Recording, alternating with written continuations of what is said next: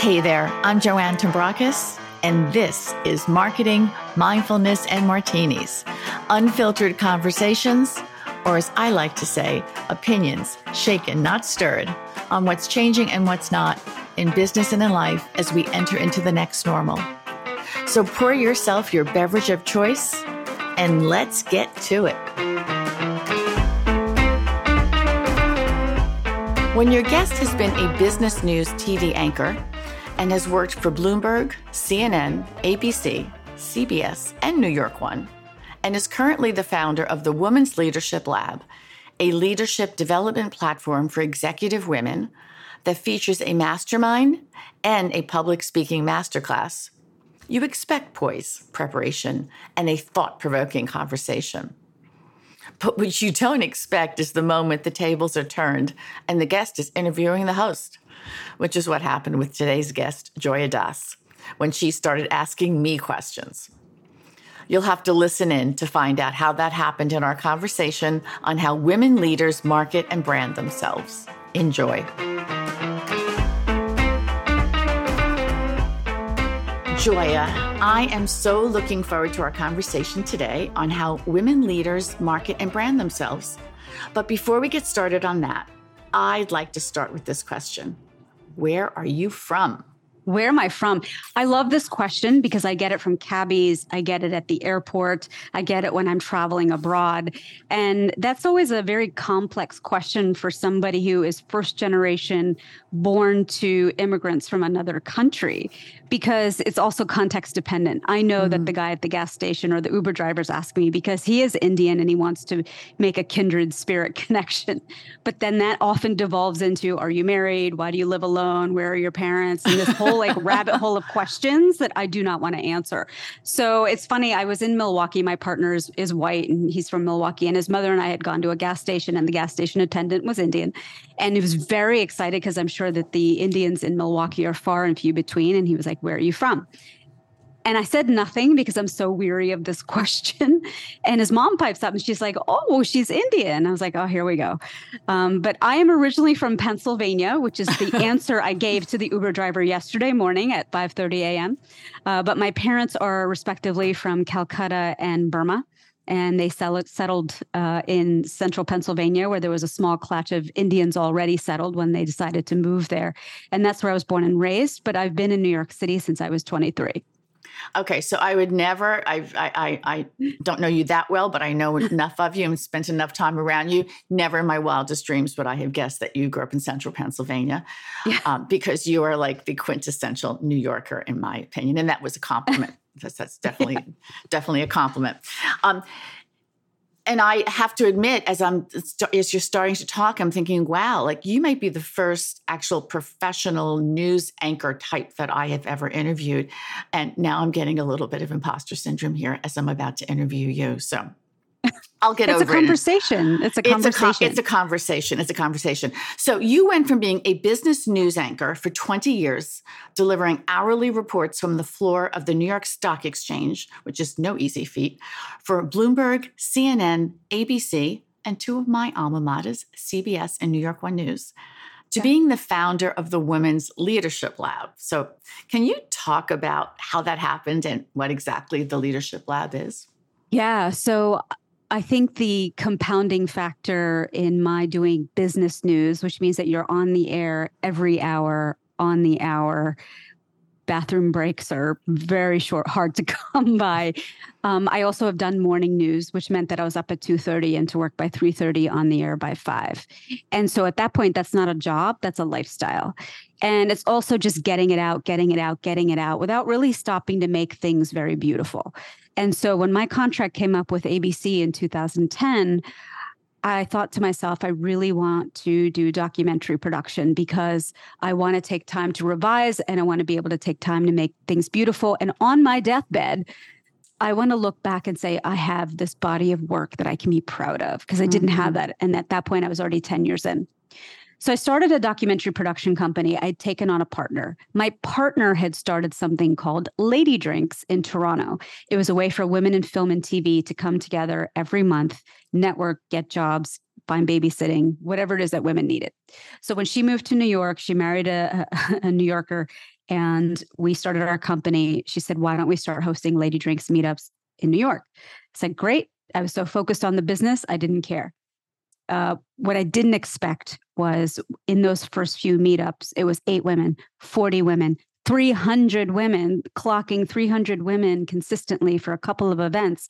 And all of them were Indian. Most of them were Indian. What I hadn't realized that a whole generation had grown up watching me on TV at a time that no Indian women were on TV.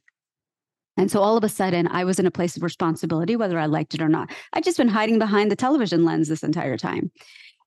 So I was like, okay, well, I already interview CEOs and titans of business every day on the floor of the stock exchange, whoever's ringing the opening or closing bell. What if I took that dynamic, moved it in front of this audience that is building something? They're now entrepreneurs. They're hungry for this information. And I did the same interviews, but for the benefit of an audience that could soak this information up. And that is what began my business.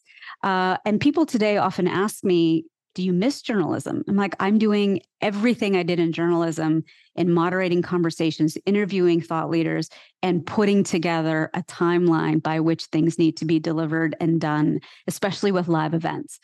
So that's how my business got started. Now, the Women's Leadership Lab today is truly born out of a personal pain point. Again, I was born to immigrant parents who are not emotionally, financially set up to be able to support a little girl saying to them, I want to be a news anchor. So I left home at 18 and I paid for college by myself and I paid for graduate school by myself. And I moved all around the country to come to New York and do what I wanted to do since I was 4 years old, which is become a news anchor. However, there is no playbook for a small girl from a small town in Pennsylvania to suddenly be holding an audience with C-level people. Where was that playbook and where was I going to find it? There was nowhere to be found. I was just throwing spaghetti at the wall, watching other people and then mimicking their behavior. So I was like, well, let's formalize this. And that was the germ that became the Women's Leadership Lab. It was like, if you are today, now I'm 11 years into my business, looking for that next level and don't know where that playbook exists, let's crowdsource it from a group of women that are at the same level as you and have maybe an equal or bigger goal. So at the core of my business is a mastermind, and that is the business model and the model of conversation that dominates most of my events, as well as my retreats, as well as my core group that comes together each month. You know, as you're talking, it's just kind of amazing what you've done. But I actually think the first time I met you I was just one of the few white women that showed up to a ladies' drinks event based on what you're saying. And it was in very early stages, and I can't remember where it was. It was someplace down in the village, I want to say. And I think it was because I had met your partner someplace else. I think that's how I found out about it. But and to see what you've created and what you built is pretty impressive. Everything begins with a thought. Everything begins with a thought.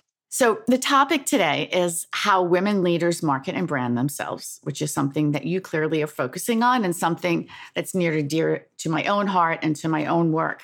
So I know how I define a personal brand, but I am interested in how you define a personal brand. Yeah, I do this with clients and women leaders all the time in what's called a VIP day. And in the lead up to our intensive together, I ask them to do a couple of things. Number one is that you probably already have a brand that's operating. You just aren't aware of it yet. So I ask them to go out and interview 6 people in their lives. They might be clients. They might be former bosses. They might be friends. But these can't be yes people. These have to be people that are going to be very honest in saying the first impression you make when you walk into the room. And what do you do really well? And where are the gaps? And I think that last question is the biggest key, is like, what do you need to do to improve? And you've got to be able to have the stomach to take it. So I think that it's important to take inventory and know what brand is already in place. And if you want to change that, then that narrative also is something that you need to be made aware of. The second thing is, if you already have clients, if you're already working with people, chances are there are things that you love about them. And there are things that they love about you. So again, I send people on a little mission to go and interview 3 clients and find what those things are. What do they have in common? And what are the gaps? And then the other thing that's truly, truly powerful, time and time again, it doesn't matter if it's a male client or a female client, but I ask them to do something called a time log exercise. And I actually learned this from Elizabeth Crook, who is a very successful executive coach down south. She and I were in a writing retreat together, and she shared this exercise. Break your life down into 3-year increments, starting at 14 years old, all the way up to your current age and 3 years past. List the most significant events that happened in each of those 3-year increments, and then theme it. And once you've like dumped the proverbial purse out onto the piece of paper, what are the 3 most pivotal moments in your life where you made a significant change? And what do those moments all have in common? And I remember doing a VIP day with a woman in Montreal, and she had switched from the fintech space to the climate tech space, but she was having a real struggle connecting the dots between her former avatar and her current avatar. So I did this exercise with her, and it turns out that there was a moment in time where she was about to give birth to her first child.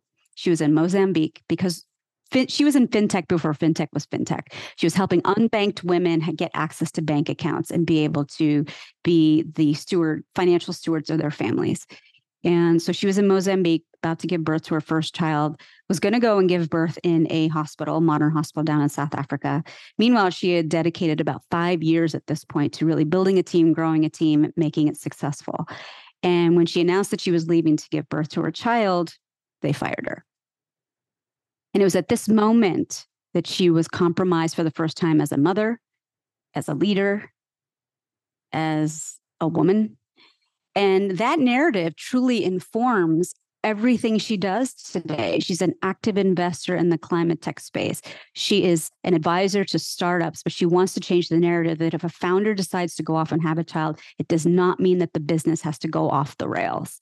But it wasn't until we did this deep dive into her personal stories that this piece of her brand was born out, and she was able to articulate it, and now has just landed her dream job. So I just think that those are 3 sort of critical steps without giving you the entire, apple cart right now. But I think there is so much power in personal stories, and people need courage to be able to go there to tell those stories. Not confidence. It's the other C word.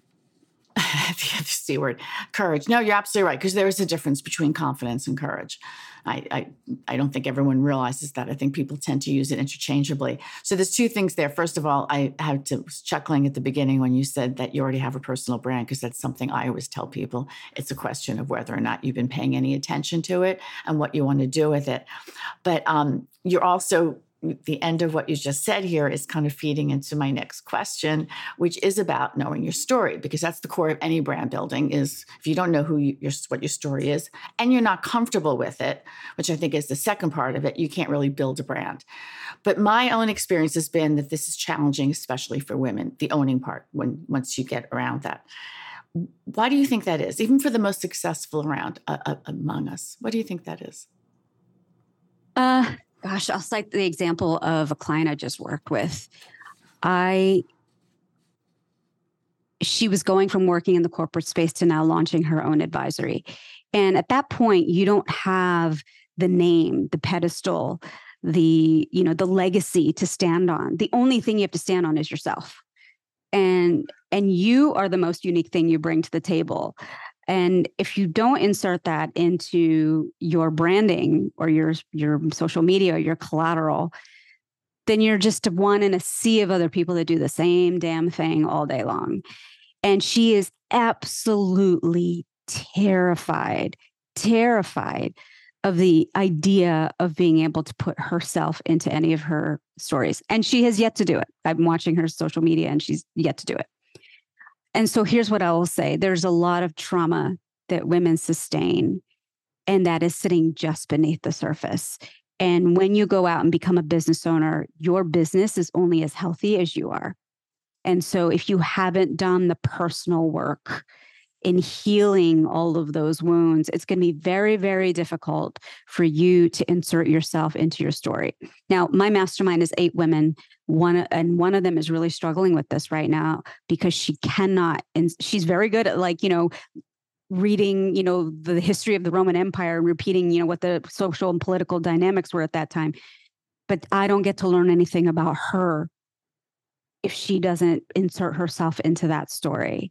And I'm realizing as I'm working with her is that trauma is sitting just beneath the surface. It takes no amount of energy or time to be able to prick that and open up that Pandora's box. And so as much as our society, I'm Indian, that, we really club you over the head like a baby seal on the idea of education and professional success.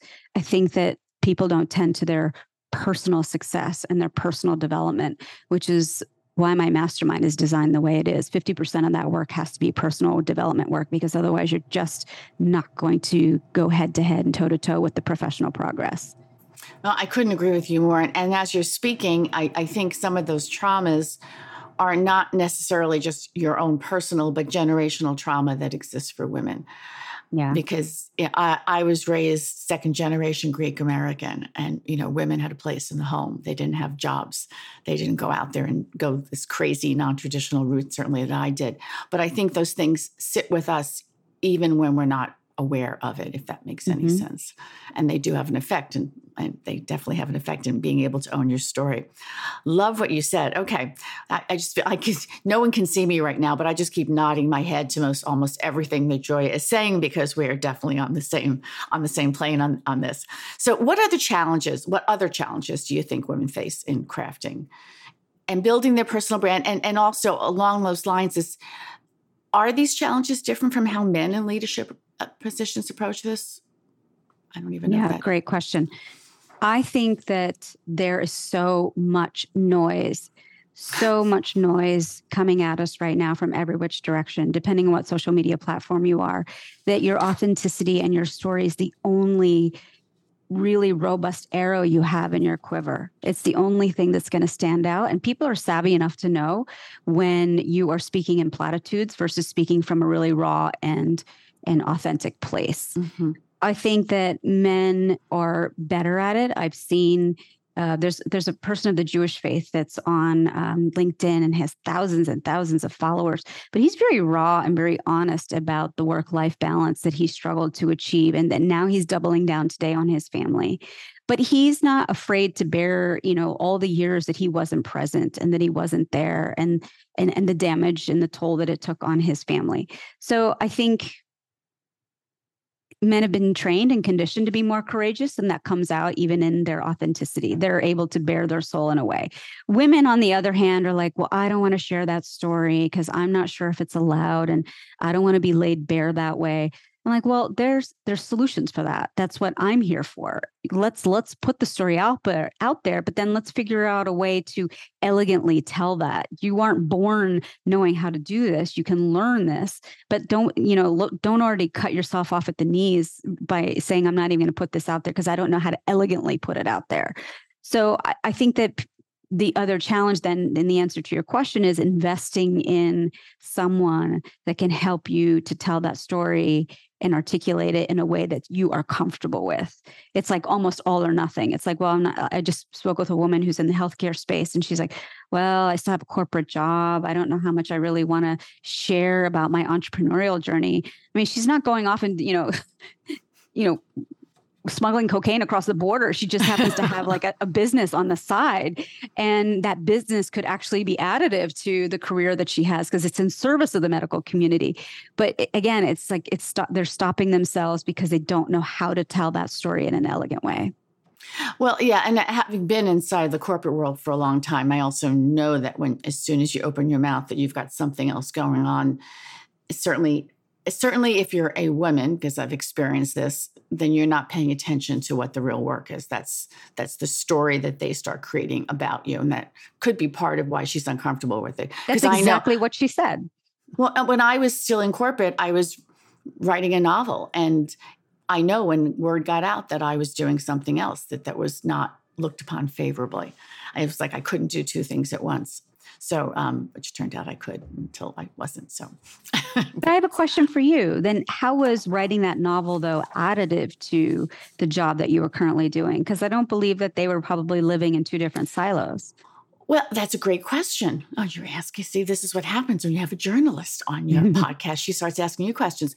Well, for me, it was necessary because the business that I had gotten into always had a high degree of creativity in the beginning. And then that started to change, and it became much more how much money we have in the books, what's going on. The creativity was kind of sapped out of it. It's even worse so now because I was on the ad sales side of the business. So for me, it was necessary for my own health to have something that was a creative outlet. It was a creative outlet. It was a place where I could tap into my creativity because that is a big part of who I am.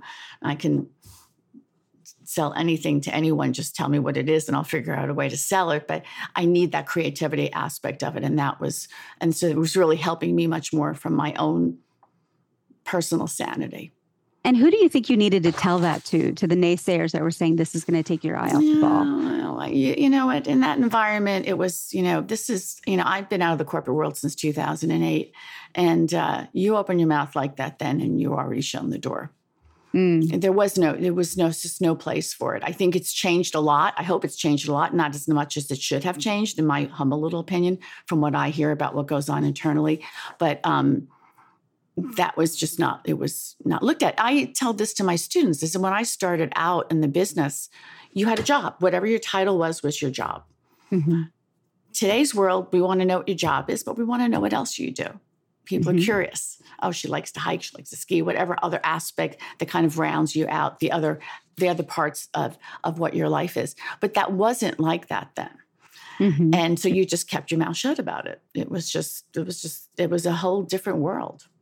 Yeah. I don't know if that really explains it at all to you, but I just wonder who the stakeholders that today you would tell that to and say, this is actually for me, not, to my detriment. I think it depends on who you're working for. I think it depends on who those leaders are and where their mindset is. Yeah. So it's a whole other conversation. This is great. Maybe we'll do another episode and you'll just interview me. Where am I here now? Okay. Oh, here. This is one I have because I'm very curious about this. You focus a great deal on the importance of public speaking for women leaders in your work. So can you talk about that? I think most women think that public speaking is getting on a stage and doing a TED Talk. And I think that public speaking is running a meeting. Public speaking is introducing your friend at a networking event. Public speaking is explaining to the doctor what's going on with your kid. And I have the benefit of being in front of a lot of women because I train them and they just go on and on and on and on and on. And at some point you don't realize that it's actually to the detriment of the message that you're sharing, and succinctness is so much better. So I think that teaching how to get your point across quickly and being able to react to the information that's being presented in front of you instead of the talk track that's in your head is something that really has been drummed out of people. And being able to train that is a big chunk of my work. Even, I have women that meet every week, and it cannot be group therapy. I make it clear. You are here to present a business challenge. We're going to go around the horn and source possible solutions, but I will shut the conversation down if it starts to go off track, because you are losing the promise that you have made to everybody in the room about what this thing is. And so I think that people lose sight of that. Like when you go off on a tangent or you're on your soapbox, you have lost the promise of what it is that you said at the outset you were going to do or say. And so that is why I'm such a huge advocate for better public speaking, whether you're doing it in service of your brand or you're doing it in service of your team. I mean, running a great meeting is a huge act of public speaking and service. No, I love what you're saying. And again, no one can see me shaking my head over here, but it's one of the things that, is part of my mission right now too, which I do with my students. But the book that I've just finished, Crafting Your Pitch, a storytelling framework, is focusing on how do you get your message across. It's much more for legitimate marketing pitches, but that whole idea that learning how to convey our ideas in a short period of time is just it's so important. And I think it's going to be even more important as AI starts to become a bigger player in our lives, because that's what differentiates us. If we're going to sound like whatever AI just spewed out, then what value do we bring to the table? And this is where our personal stories become so important. Yes. It's the only layer that nobody can harvest and throw into an algorithm and spit back out. Exactly. Okay, so we talked a little bit about this already, about authenticity, which I think is overused, but it's really important. And yet we've all seen, again, we've seen women in leadership positions appear really uncomfortable. What advice would you give? We kind of talked about this already. I realize this, but what advice would you offer to women to approach their brand from a place of true authenticity? Because again, it's an overused word, but it's an important word, because if, as you said this earlier, if we're not being authentic, we're not going to connect with anybody. I have two examples that I want to share. I have a woman who was in traditional banking in Canada, and she had one of the top performing teams, even through the pandemic, because she was such an amazing leader. By the end of our work together, she was very clear that she did not want to be in traditional banking anymore. She wanted to start her own fund. And so my classes are 6 weeks long. By class 5, she had handed in her resignation. And she started to record videos about that last day and leaving. And she was so surprised by the well of people who didn't even know her and never said hi to her in the hallway, emailing her saying that she had had impact on their lives. And one of the things that she talks about again and again is that through the pandemic, she did like workout classes and cooking classes and wine tastings and really doubled down on building the culture on her team, which is why she had one of the highest performing teams in all of Canada by the end of the pandemic, when everybody else's businesses was down. So I think that she was not afraid to bring the things that she highly valued. She's a big workoutaholic, to her team and say, we're going to drive culture forward this way. And it actually was to the business's benefit. So I think that's one great example of authenticity. I had a woman who really, really struggled with her job interviews. She was just not getting past interview number 1. She would never get a call back. And in our work together, I started to really push her for those very personal stories. And I think it took her till about class 4 of 6. Just she shared a story of a time that she was homeless as a teenager. And I always say, like, it's not enough for you to share your personal story. I want you to share the learnings that you got from that experience. And the takeaway that she gave to the audience is at that moment in time, as a 14-year-old and homeless, she didn't want charity. She wanted options. She wanted people to offer her options and her having the agency to pick. Well, don't you know, shortly after that, she started to get through to round 2 of interviews, round 3 of interviews. She started to actually demand things by the end of the interview for the next interview. She wasn't just going to leave it in the hands of the person sitting across the table. And now she has a job with a 15% pay bump. But it wasn't until she started to get off the platitudes and the high level crap and really got personal and shared this story that she's never shared with anyone before in class that she made that breakthrough. It is an amazing story. There seems to be a theme running through everything that you're saying too. It's all about that, getting to what your personal story is and knowing that it's okay to bring that into a business situation, which again, because I've been around long enough, is something that is relatively new to being accepted. And I'm still not sure it's going to be accepted in every single organization, but more so now. How do you before we leave that point, though, we talked about the comparison between men and women. Mm-hmm. I had interviewed a leader at Google, and he was diagnosed with cancer. And that meant that he was going to be out for chemo treatments for quite some time. And he wasn't going to be able to lead the way he used to be able to lead. He had to come in and tell people that. He's like, there was no room for me to, hide and just sort of pretend that my team was going to go on autopilot while I was away significantly more than I used to be. He's like, I had to share my story about what was happening with me. For him, it was a no-brainer. But I don't know necessarily that would be the same decision-making process that women go through. No, I don't think so either. I don't think a lot of men would either. I mean, I think it depends on who you are. I think that, what he did was so valuable to the people who worked for him, because when you have stuff like that going on, it is going to affect you even when you think it's not affecting you. And when people know, I didn't know that was going on, or when they're just thinking, oh, you're being a real ass today or whatever, because I'm sure you're going to have days like that when you would be like that. I think it just helps everyone to be more understanding of what is actually going on, because we do have lives outside of our businesses, although some of us, our businesses it's kind of a vague differentiation between the two. You bring adventure a lot into your work too, this adventure leadership. Can you talk about that and how that fits in with all the rest of this? Yeah, this goes back to when I started my business. So I started a documentary production company, and I took a team of 5 men, a film crew, to Tamil Nadu, India. And we weren't going to a city with the 4 seasons. We were in the middle of nowhere. And managing that crew was probably at that point my most ambitious project to date, but it was such a growth opportunity for my leadership.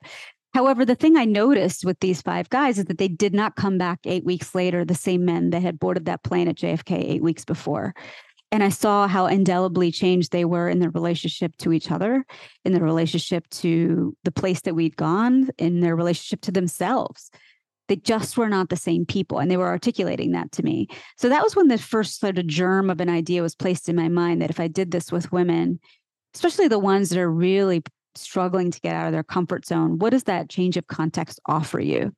I mean, I'm somebody who elected to go to Casper, Wyoming, population 50,000 with a minority of 2%, for my first on-air market, because I welcomed the adventure of it. I didn't want to go to a suburb of Detroit. I'd already grown up in the suburbs of Pennsylvania.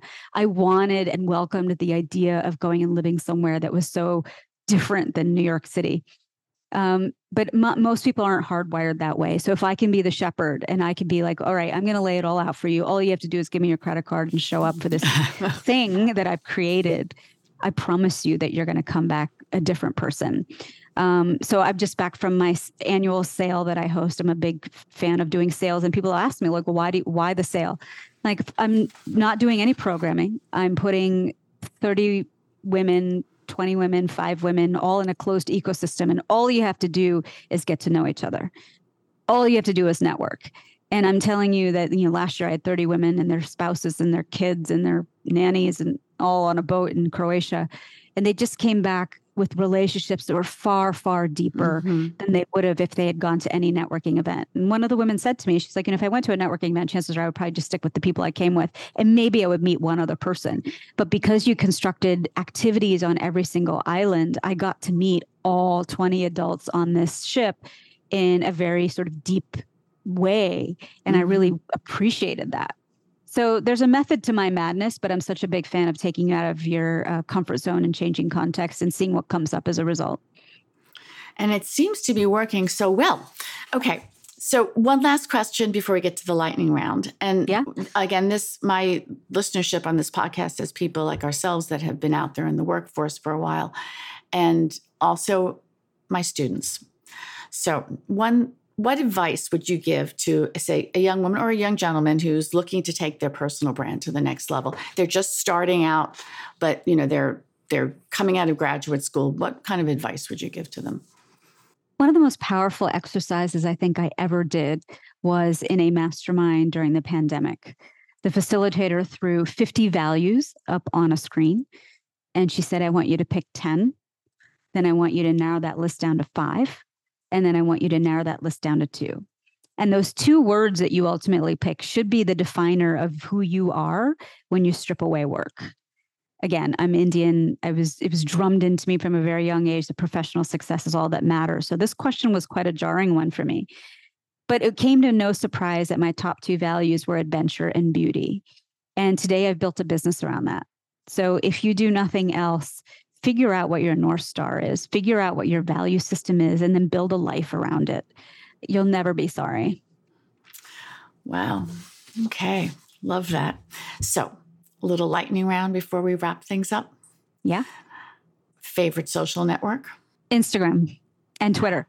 And Twitter. You mean X, the network formerly? Well, it's X. But I feel I learn the most from people on Twitter.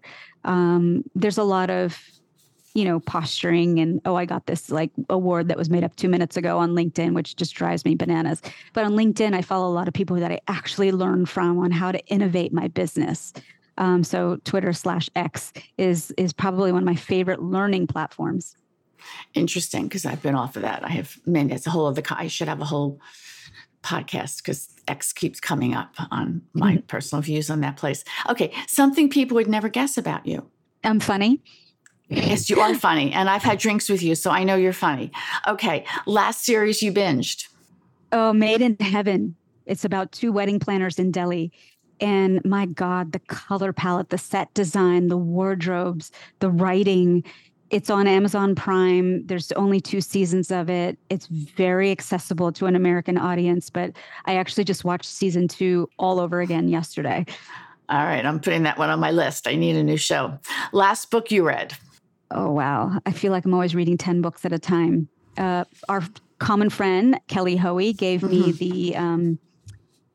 the story of Splendid and the Vile. I had to think about it for a second, which is the story of Winston Churchill. I'm reading that, and I'm also reading 10X versus 2X by Dr. Benjamin Hardy and Dan Sullivan. Okay, you sound like me. I always have 2 or 3 books going at the same time, and nothing. And then what happens with that is I'm never getting to the end of either. A food you can't live without? Popcorn. And what motivates you to get up in the morning?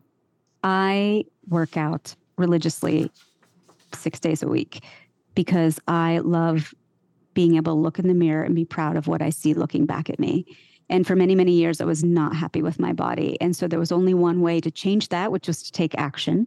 And 5:30 or 6 a.m. is the only time of day that I can be consistent. So where can people find you? I put all the links within the show notes or anything. I don't know if you have any openings left in your mastermind, or maybe you will, but you always have another one popping up. So there you go, right? There's always another year coming. I'm filling for the 2024 year class now because I only enroll once a year.